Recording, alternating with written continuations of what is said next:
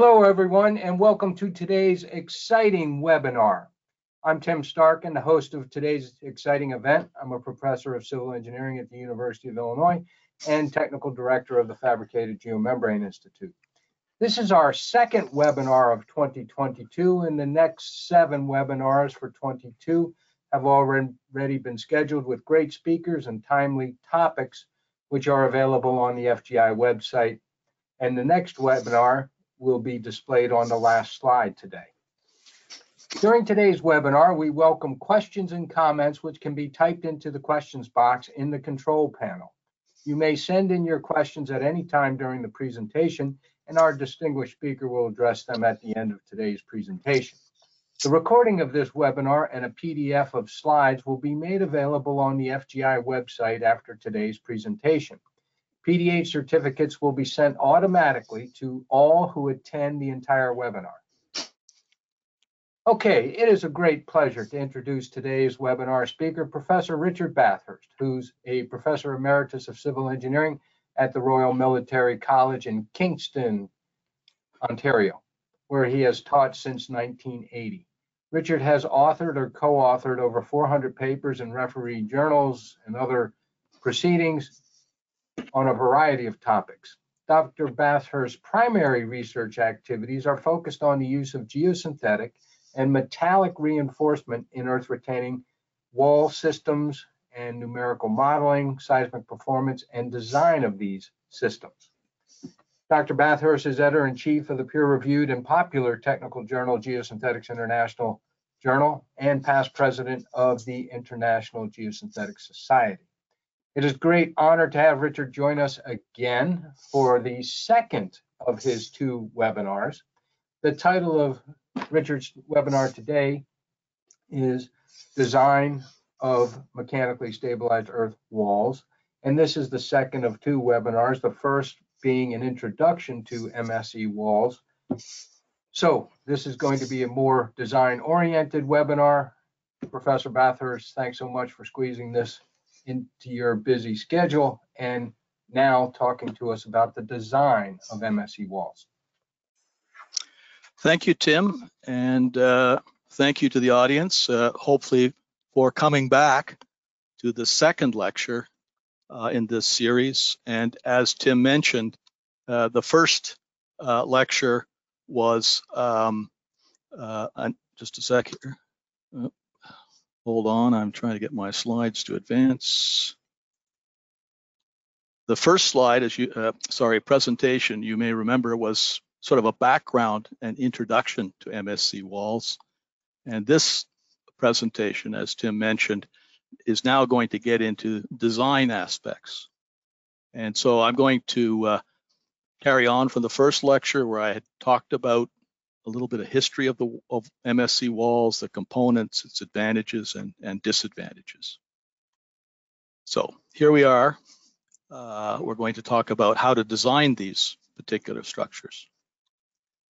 Now in this lecture, I'm going to show you a few more slides of MSE walls to refresh your memory. I'm going to talk about basic design concepts and the different modes of failure and limit state stability calculations that we have to perform for typical structures under operational conditions. And then I'll finish off and point you to some useful references if you want to pursue this topic further. Now, the soil reinforcement concept is illustrated in this slide. If one piles a volume or mass of soil on a table, for example, it will attain an angle of repose, which is actually quite shallow. But if we want to affect a vertical change in grade, then we have to, or we should think about, or we can take advantage of the soil reinforcement concept where we introduce layers of materials such as geosynthetics that impart to the soil, if you like, an effective cohesion. And this allows us to build retaining walls at or near vertical. Now, there are many different types of earth retaining walls in use today, and many of you may have come across design aspects for structures that we call gravity structures, in which the mass of concrete performs the earth retaining function. Cantilever walls are gravity structures in which we use some of the soil which is placed above the heel of the cantilever to create that gravity structure. And MSE walls are just a variation on the theme, in which the gravity mass is comprised of a facing, horizontal layers of reinforcement and this reinforced soil zone. And one of the attractions of these MSE walls, as I pointed out in my last lecture, is that they can be very cost effective because you don't have to buy as much expensive material, for example, reinforced concrete. And these structures, the reinforcement itself may be polymeric or it can be steel. Now, the focus of this presentation will be largely on polymeric or geosynthetic reinforcement because you folks are interested in geomembranes, which are another class of geosynthetic material. So again, MSE walls can be constructed with steel reinforcement, and I showed you these slides in my last lecture. But more recently, high performance polymeric geosynthetic reinforcement materials have been used to reinforce the backfill soil behind the facings. And they may be high performance geotextiles, or they may be geogrid type materials. But the point is that these have been specially manufactured to have adequate stiffness and strength to improve the properties of the soil in the reinforced soil zone. This slide you saw before, it shows quite a substantial wrapped face MSE wall. And the way these things are built is layers of geosynthetic reinforcement are placed during construction in the soil, wrapped around the front of the wall to form the facing and then tucked back in. And this creates a reinforced soil mass. And that previous Rainier Avenue wall that I just showed you, if you do a cross section of it, the color highlighted zone is the reinforced soil mass, and you can see it's quite heavily reinforced. Each one of those horizontal lines is a layer of reinforcement. So there's my composite gravity structure retaining the soil behind it. Now, there can be many different types of wall facings. We looked here just now at these wrap face type, but they may also be reinforced concrete panel type, reinforced incremental concrete panel type, or they may be block type, for example, using concrete blocks. So these are alternative techniques to create the facing. Here is an example of a polyester strap reinforced wall. And here at the front, you can see the incremental concrete panels that are forming the facing. And in this particular case, rather than a continuous sheet-like geosynthetic reinforcement layer, they're using straps made of polyester and protected by a polyethylene sheeting. Now, the design of these systems is based on first identifying how they can fail, like how can they misbehave. And when one identifies all the possible modes of failure, we can design against those failure modes and also classify those modes of failure based on whether they're external type, internal failure modes, or facing type failure modes.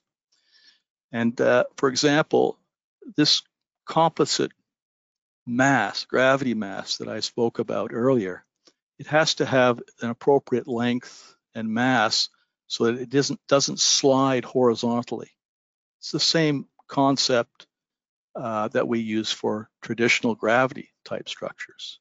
Also, we want to make sure that we don't overload the foundation soil and generate a bearing capacity type failure or excessive settlement. The same concerns that we have for so-called traditional gravity retaining walls. So let's look first at some sort of computational ingredients that are required to carry out stability calculations for base sliding and bearing capacity.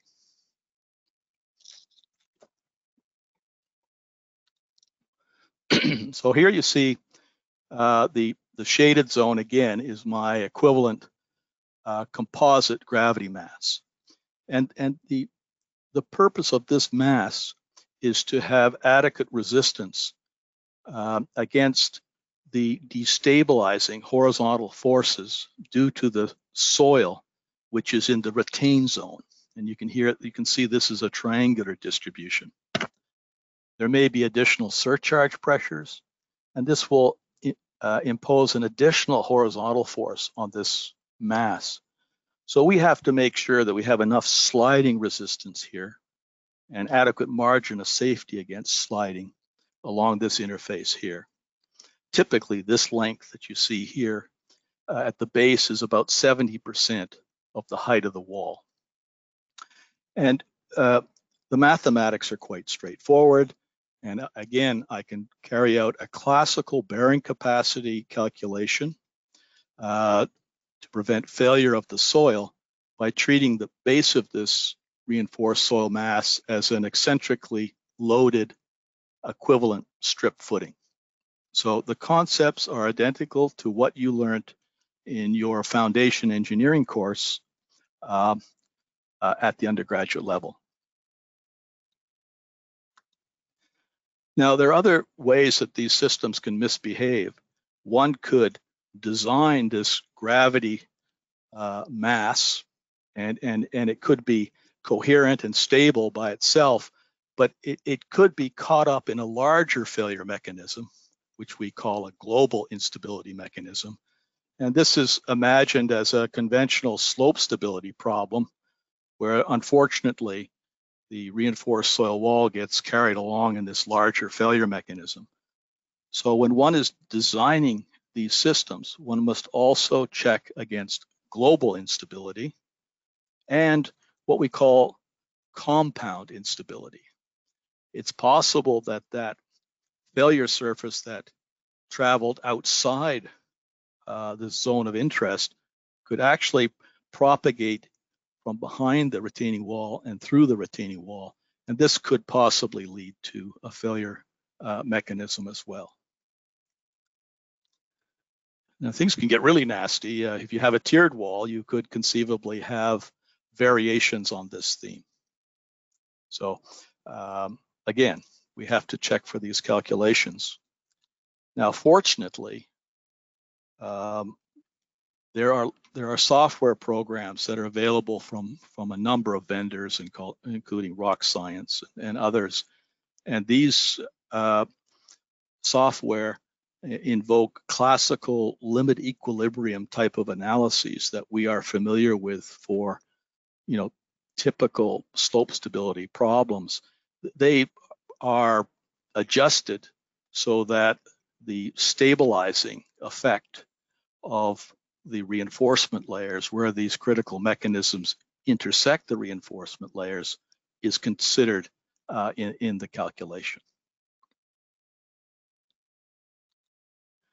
Now, in order to survive, base sliding and bearing capacity, et cetera, we have to make sure that the reinforced soil mass that we talked about earlier remains intact. And here are three failure mechanisms that will lead to this reinforced soil mass coming apart. The reinforcement itself must have adequate tensile capacity against internal rupture.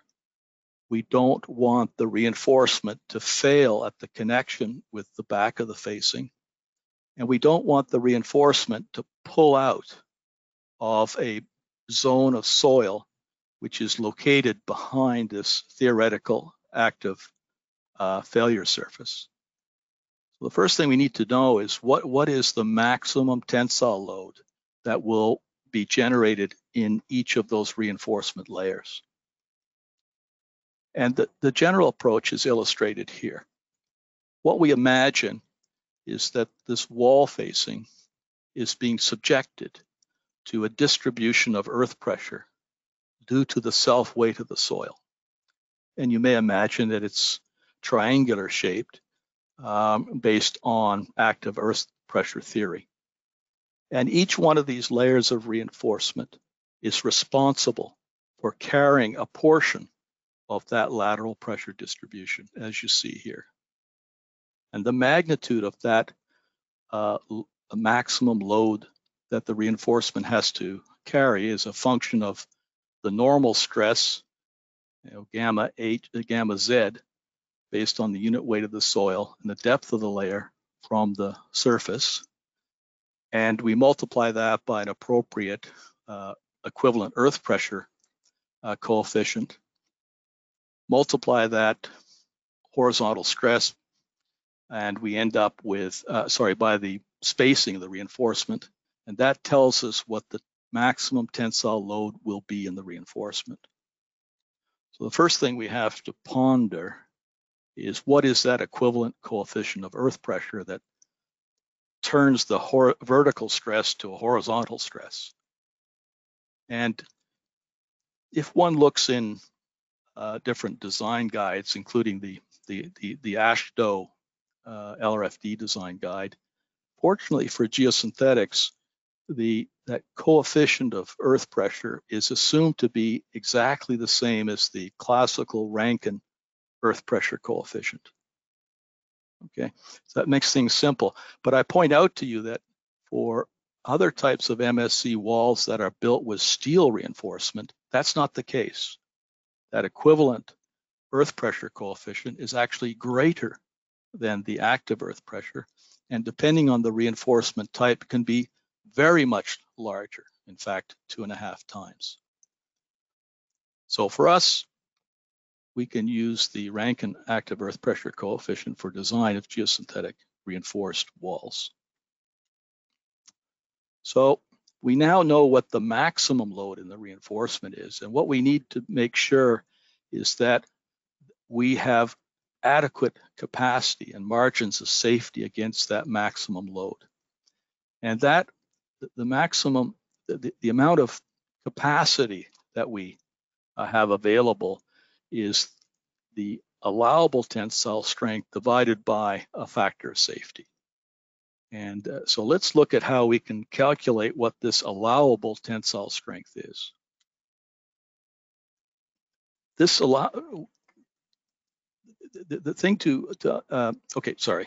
this allowable tensile strength is related to an index tensile strength, which we call the ultimate tensile strength.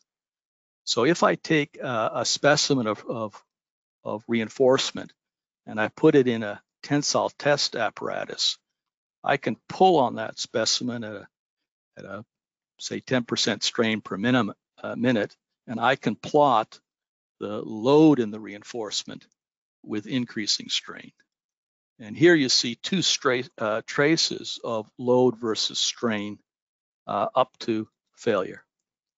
And this is called the ultimate tensile strength of the material. And it's a reference strength. Now, what we have to appreciate that over the life of the structure, that ultimate tensile strength is not going to be available. And this is because there are mechanisms which reduce that strength. And these mechanisms are due to creep of these polymeric materials, installation damage, possible chemical degradation, biological degradation, and loss of strength due to possible joints and seams that are used in the reinforcement. The two major strength reduction mechanisms are creep and installation damage. we can get a temporal sense of what's happening to the strength of the material by looking at this plot here. And what you see on the horizontal axis is the time scale.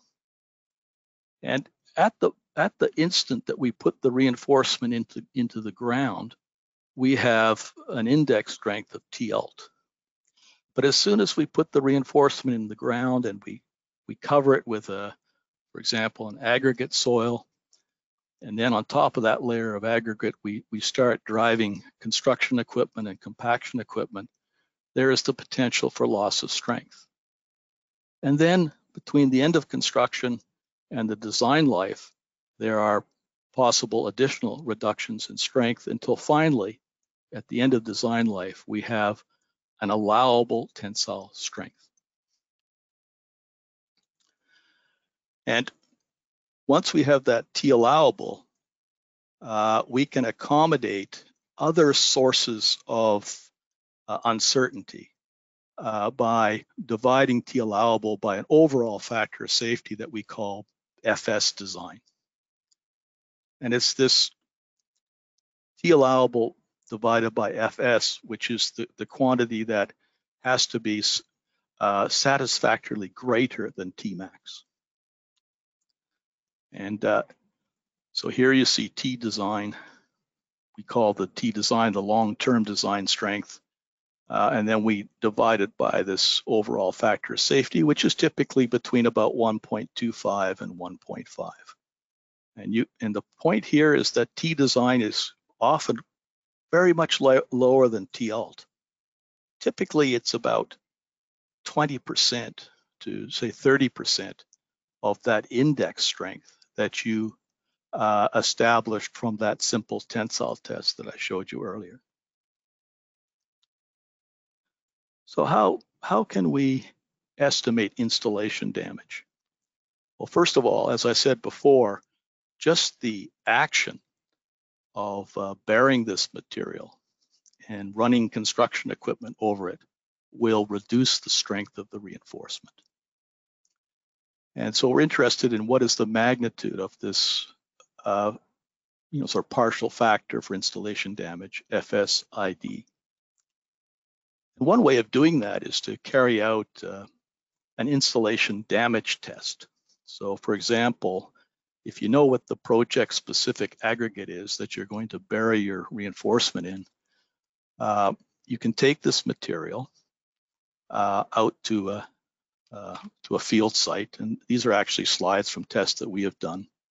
You put some steel plates down on a leveled surface, and then you place a base layer of aggregate. This is the material that you would like to use on your project. Then you place the geosynthetic samples on top of that aggregate base layer. Then you cover it with the same aggregate.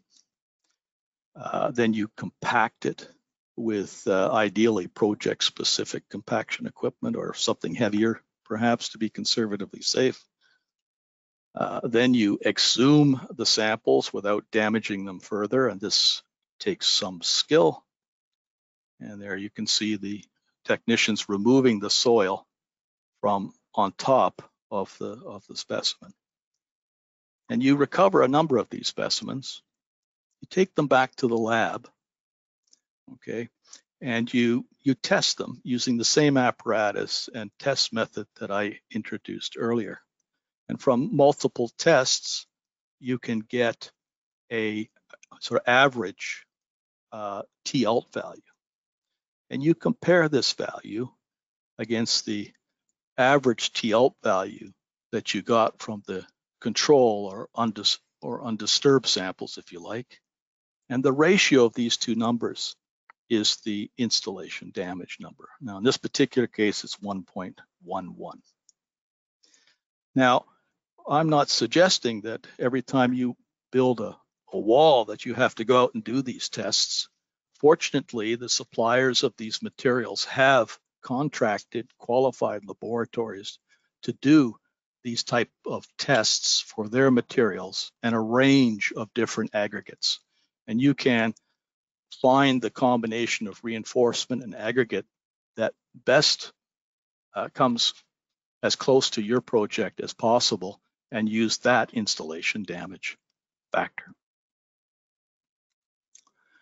Now, the other mechanism that we have to take care of is creep.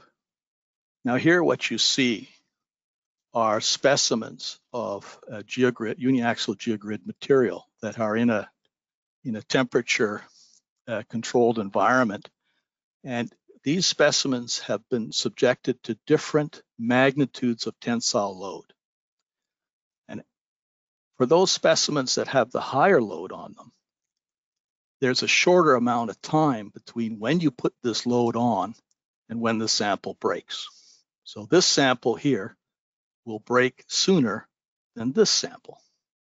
And if I have enough of those tests, what one can do is calculate the creep reduction factor by simply plotting on the horizontal axis the time that it took for the specimen to break.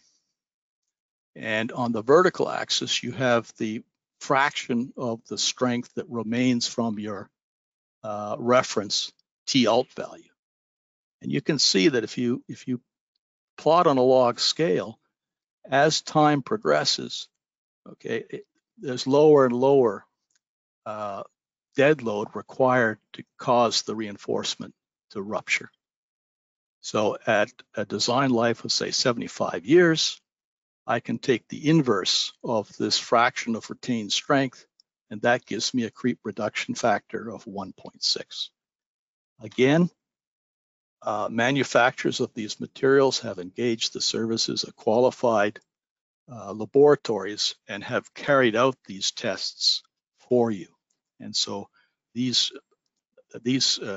both the installation and creep reduction factors are available in their product literature. Here is just a table of values from some of my own research on a whole bunch of different reinforcement products. And what you can see down at the bottom here is the range of creep reduction factors that we got from this database is from 1.36 to something larger than 3, just to get things, just to get a perspective on what these numbers are.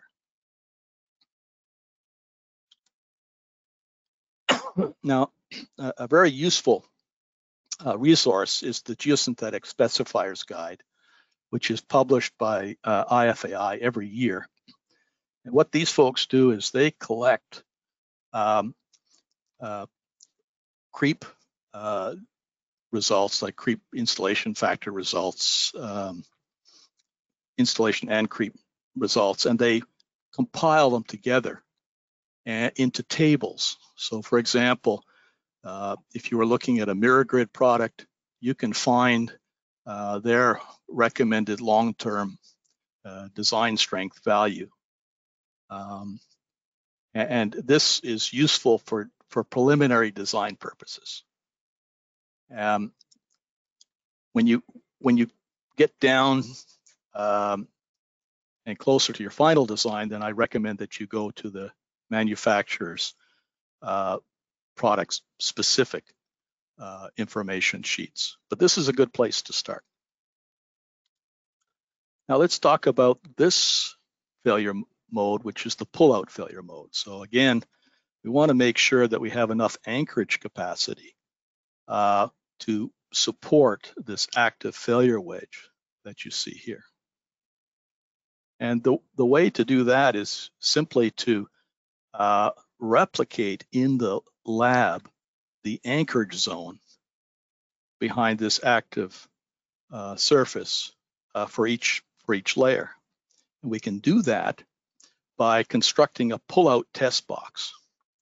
So imagine that this box that you see here in plywood is a prism of soil in the anchorage zone, and we impose on the reinforcement layer the same conditions that it would feel in the wall. So if you look inside that pull-out box, you can see a layer of reinforcement, and it's buried in soil, compacted soil. And this box allows us to apply different air pressures, which simulate different heights of soil above this, above the reinforcement layer. And then once it's under these loading conditions, we pull on it, and we pull on it until the reinforcement pulls out of the soil, as we imagine the case to be in this pull-out failure mechanism. And here you can see some pictures. The top left is showing the reinforcement layer before it gets buried, and these are telltales to measure displacements. In front of the box, the reinforcement comes out through a slot, and then it's attached to a roller clamp, and then it's pulled out. And here's another picture of the same after the specimen's been exhumed. We just measure, it's a displacement controlled test. As the reinforcement's pulled out of the soil, the pull-out force increases, and then we can calculate what the maximum value is. And this is the so-called pull-out capacity. And this load will be a function of the confining pressure, the vertical pressure on the specimen. It'll be a function of the reinforcement type and a function of the soil. And so if you look at the simple mathematics, the pull-out capacity is proportional to the length of the reinforcement, its width going into the slide. There are two sides to it, so that's where the 2 is. It's proportional to the normal stress acting on the reinforcement, and also the friction coefficient, a function of phi. And the only thing it's missing is an empirical coefficient of interaction. That's the only thing we don't know at time of design, unless we've carried out these pull-out tests and we've backed out the coefficient term by just rearranging this equation. And again, manufacturers will have a suite of these test results available to designers, including tables of these coefficients of interaction, which are a function of their product type and the soil type. And typically these numbers will range from 0.7 to 1. Numbers close to 1 are normally associated with these open geogrid type reinforcement products and granular soils where the geogrid material can efficiently interact and be grabbed by the soil, so to speak. Finally, at least in this lecture, we'll need to talk about the connections. Like we don't want the connection to fail between the reinforcement and the facing units. And here's an example of a connection between horizontal layers of uniaxial geogrid and full height propped panel walls. And in this particular technique, short flaps of the reinforcement are cast into the panels at the time that they're manufactured. And then in the field, they're attached to the reinforcement layers using what we call bodkins. And so one can imagine that the ultimate strength of the original material is probably going to be greater than the connection itself. So you need to know what that strength reduction is due to that bodkin. It may be 90–95%. More interesting are these modular block MSE walls, in which the facing is comprised of dry stacked, typically dry cast masonry blocks, gray block, dry block. And here you can see the reinforcement layers attached by simply passing them between layers of blocks. I showed you this slide before, and there was a shout out in that previous lecture where I tried to connect geomembranes to their possible use in MSE walls, and here's where they might be placed. But anyway, we're interested in this lecture in this connection detail that you see here. And it's, the connection capacity can vary widely depending on the type of reinforcement and the type of facing unit. So here's a facing unit, which is a solid block with a key, and the connection capacity is generated by the reinforcement sort of passing over and around this key. Other systems have blocks that are, semi solid with a granular fill, and they have these alignment keys, and the connection capacity is a function of friction between the grid and the concrete, and passive resistance due to these keys. Here's a special block that has a slot in it, and there's a special polymeric rake or comb that's specially manufactured and shaped to fit into the openings in this particular type of grid. And there's other things, other types where they have a lock bar where the reinforcement passes through the connection, as you see here. Now, it would be nice if the connection capacity was equal to the T out value that we talked about before, but typically it's not.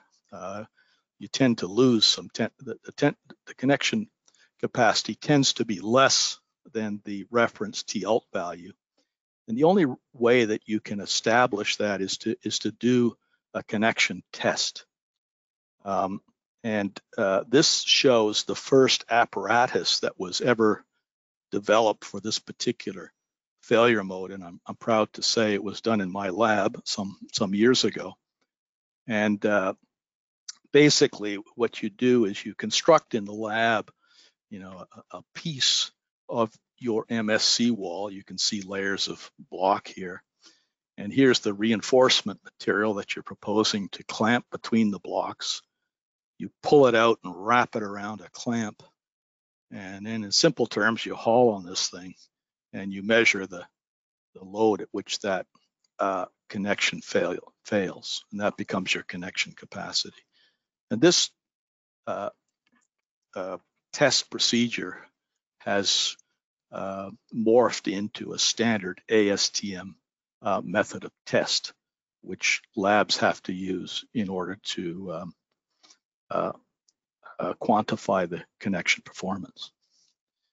Now, it can get a little bit interesting when you have big blocks. So here's a large, solid, wet concrete block. It's about 1 meter or 3 feet on each side.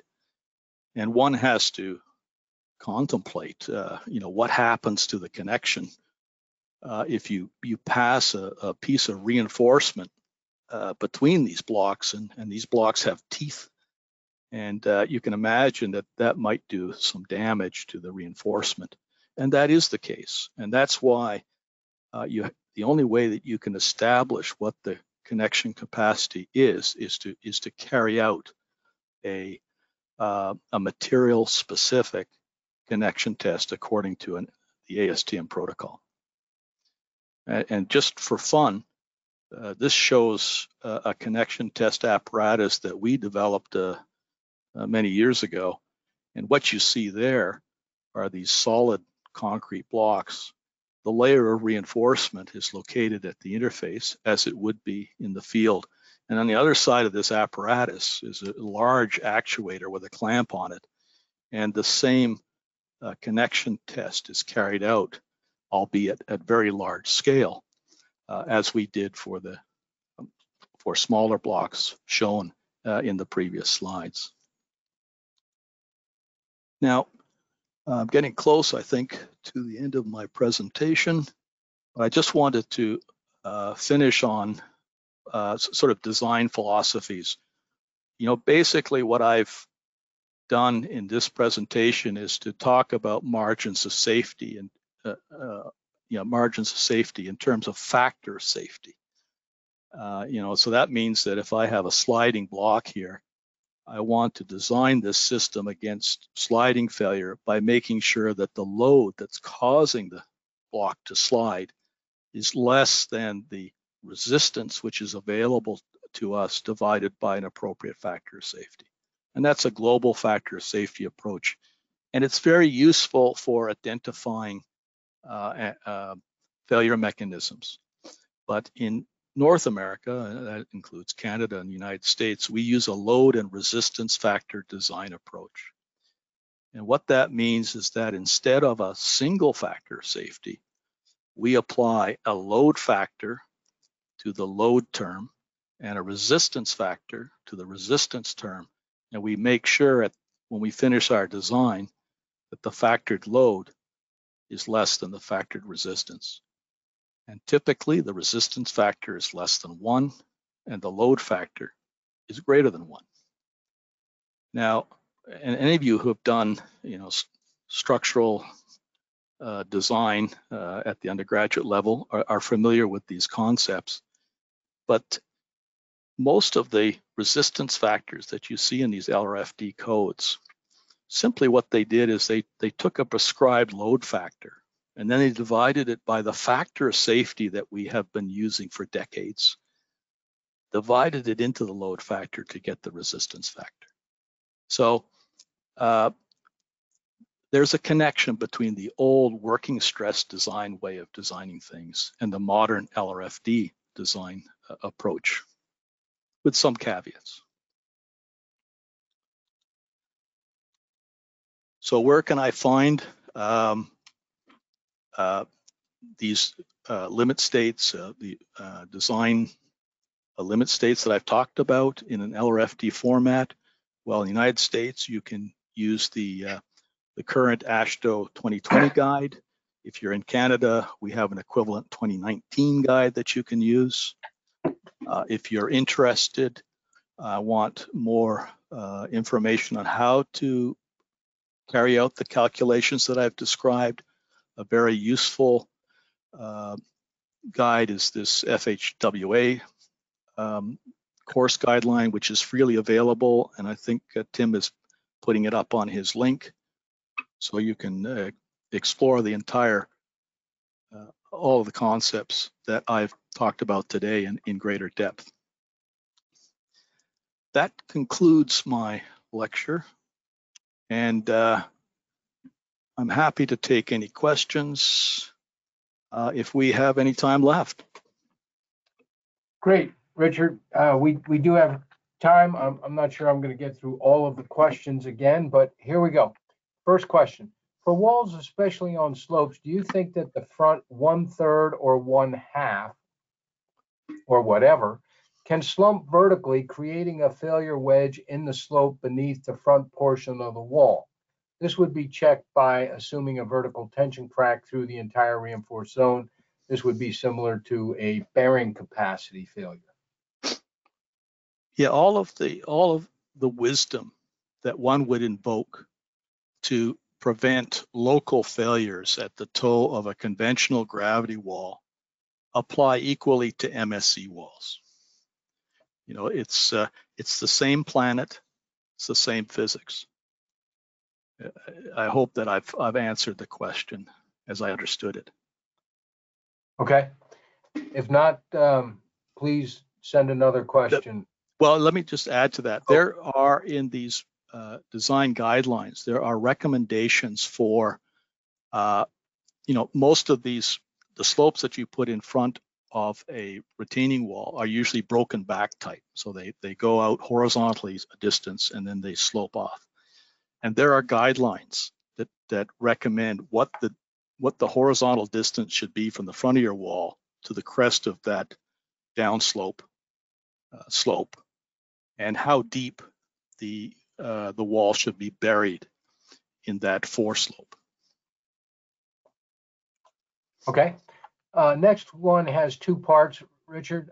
One, can the subgrade settlements underneath the MSE wall be expected to be less than those resulting from a soil body of same height supported with a conventional gravity wall on the facing without any reinforcement in it? Let me answer. The calculations for settlement of an MSE wall are exactly the same calculations that you would do for a conventional gravity wall. The physics is still the same. Excuse me. The one advantage of these MSE walls is that they're more tolerant of settlements.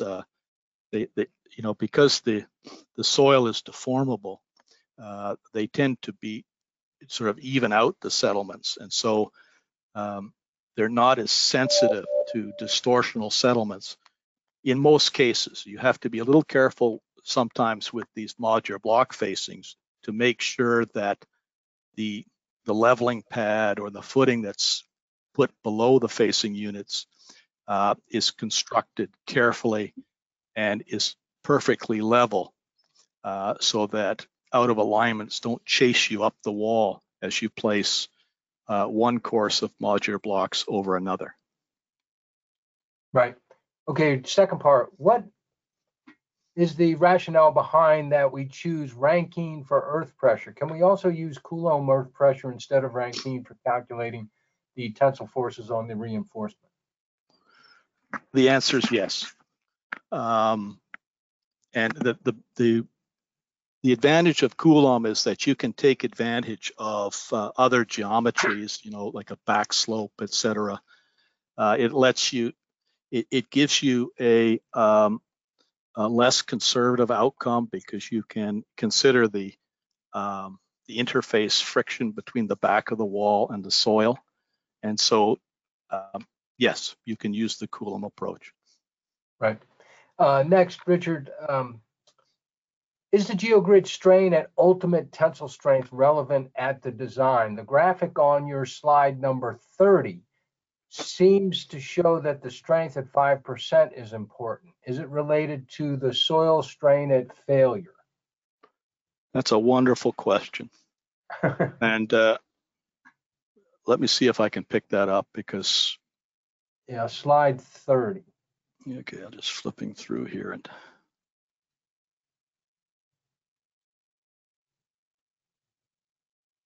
Yep. Bear with me. I'm sorry. There we are. Yes.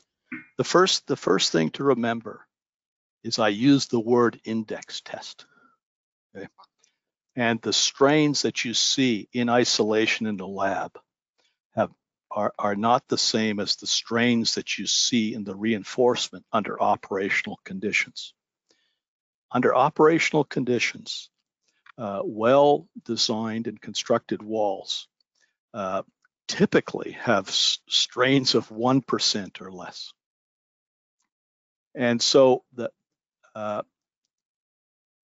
answers that main question, and that's why these in isolation tests don't really provide you a lot of information on performance. You basically have to design for creep, and also you have to design for stiffness. I kept this presentation very simple by using what's called the simplified method, which is sort of strength-based. But if you look in the AASHTO code, that method has been relegated to a legacy method. And what they use now is a method called the stiffness method. And this method recognizes that the load that's developed in a reinforcement layer under load is a function of its stiffness, not its strength. And structural engineers don't have a problem with that concept. But us geotechnical engineers, having been weaned on concepts of active earth pressure, etc., have focused on the strength of the soil and the strength of the reinforcement, which is is difficult to relate to the conditions that exist for these walls under operational conditions. Right. Okay. Moving on. How does the pull-out strength depend on pull-out rate? That's also an excellent question. First of all, all the tests are done the same way, which is 1 millimeter per minute, if my memory serves me correctly. So, in some ways, the the pullout test is, somewhere between an index test and a performance test. The rate of loading is not really critical because pullout is seldom a problem in actual walls. Sometimes at the very top of the wall where you have a small amount of cover, you could find that the pullout failure mechanism controls. But the effect of doing the test slower or faster to back out the interaction coefficient, that effect is minor compared to the influence of the depth of the reinforcement in actual design. Okay. Next is for the pullout load capacity equation, do you consider total or effective normal stress? Effective. We always use effective, and one of the reasons for that is that proper MSE wall design, at least in North America, requires high quality so-called select granular fills, and these fills are well draining, and so you really can't, you shouldn't be developing a hydrostatic pressure distribution in the walls. In fact, everything is done in good design practice to keep water out of the reinforced soil zone. Part of this is done by proper surface water control and possibly a drainage layer of some form behind the reinforced soil zone and at the base. Because if you do let the water pond behind the wall, you have all of the problems and downsides that you have when you have a gravity structure. You may have a lower effective stress, but then you have to take care of those hydrostatic pressures as well. Right. Richard, how do you get all of the slack out of the reinforcing material and apply the appropriate preload on it? Another wonderful question. Maybe if I can, well, here we go. There's a couple of ways of doing it. In this slide here at the top left, the manufacturers of this type of reinforcement, they can supply you with these rakes, and you can see what they do is there's a series of rakes at the end here that slot neatly into the geogrid openings behind a transverse member, and then they just crank up this lever here, and that takes out the slack, and then they bury it, and then you hope that the construction crew will remove these devices before they're buried. Most of them are quite clever that way. The other way that you can do this is you take the edge of I don't know, a light dozer or something, and you make a trench, and you locate the trench close to the end of the reinforcement, and then you pass the reinforcement over that trench, and then you place soil on top of it, and that soil will then act as a weight and will tension up the reinforcement. Other strategies are, again, to put a rake at the end and then get crowbars or something and just haul on it. The thing is just to get the wrinkles out of it is the main thing that you want to achieve. Okay. Have you experienced an MSE wall that utilizes a drainage geocomposite, such as a wicking geotextile, for example, to help reduce the overburden stress from a saturated soil within the MSE system? Yeah, there are. These products are around. There's been examples of these products, and these products have been promoted where you don't have this high quality select granular fill available, or perhaps it's prohibitively expensive. So you use a soil which has more fines in it than you would like, maybe 20% or something. And in order to get the moisture and water out of this system, this composite material will perform both the reinforcement function and also help you to get the water out of the backfill. So it has been used, but again, you want to make sure you have a skilled contractor and a competent designer. Okay, next question is, why is the creep factor the same for a design life of 75 and 100 years? That's a very good question. Whoops, let's just a sec here. I have a good memory, but it's short. The reason is that if you look at this curve that you see here, on a log scale, there's not a big difference in the amount of creep that has occurred. Most of the creep is occurring earlier.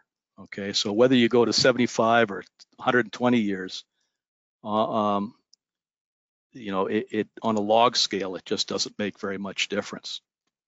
Yeah. The thing is, like 75 years is typical for North American practice, but the Europeans, for one reason or another, use 120 degrees, but it doesn't make a big difference for us. Okay. This might be too long of a question, but how do you tackle compound stability, especially when the slip surface is going through? Well, this goes back to the slides that I had earlier. This is making me dizzy. This slide that you see here, the actual method that's being used, it's a classical slope stability problem method of slices. You can't see the slices here. And so the only difference is for every trial slip surface, every time that you intersect a layer of reinforcement, that generates a resisting force or moment at this location here that would not be there if the reinforcement wasn't there. And mathematically, it's almost trivial to increase that additional, to include rather, that additional tensile force and its moment if you're using a circular slip type of calculation. And that will help you. And that's why the reinforcement will always help you.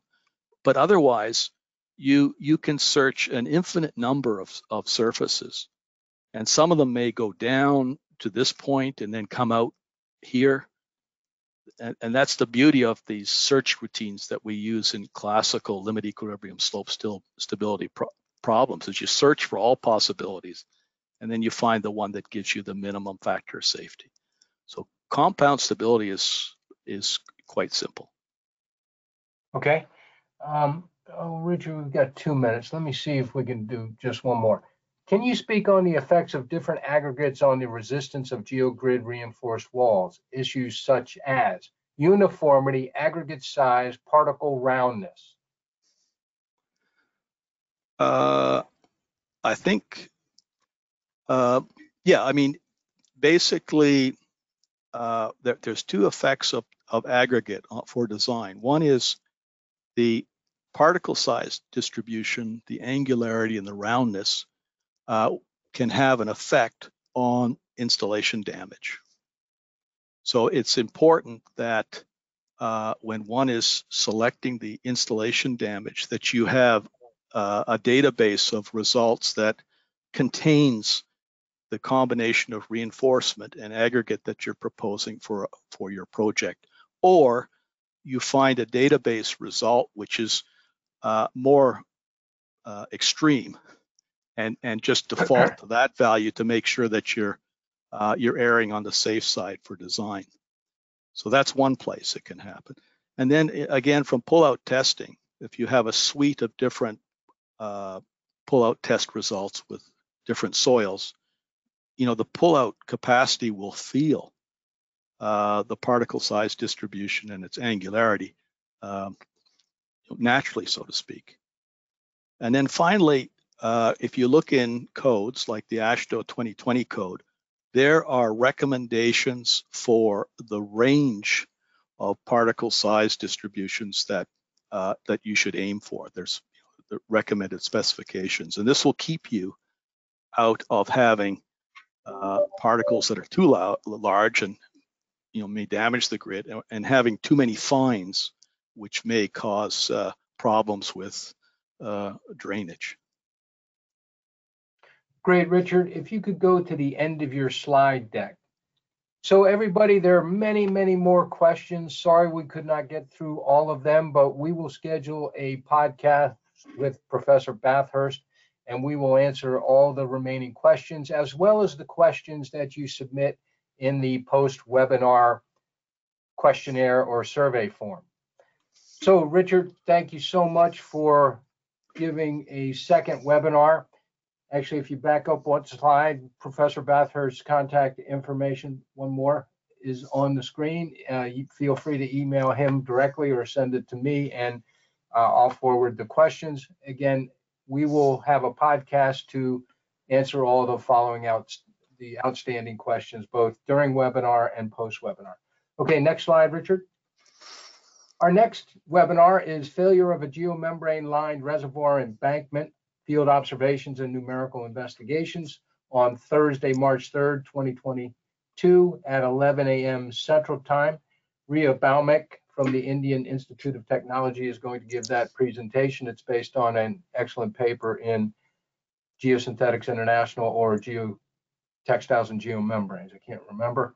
And finally, please visit our FGI website. All the prior webinars are on the website. Professor Bathurst's first and second webinars will be there with a PDF of his slides and a link to the NIH manual that has design examples for MSE walls.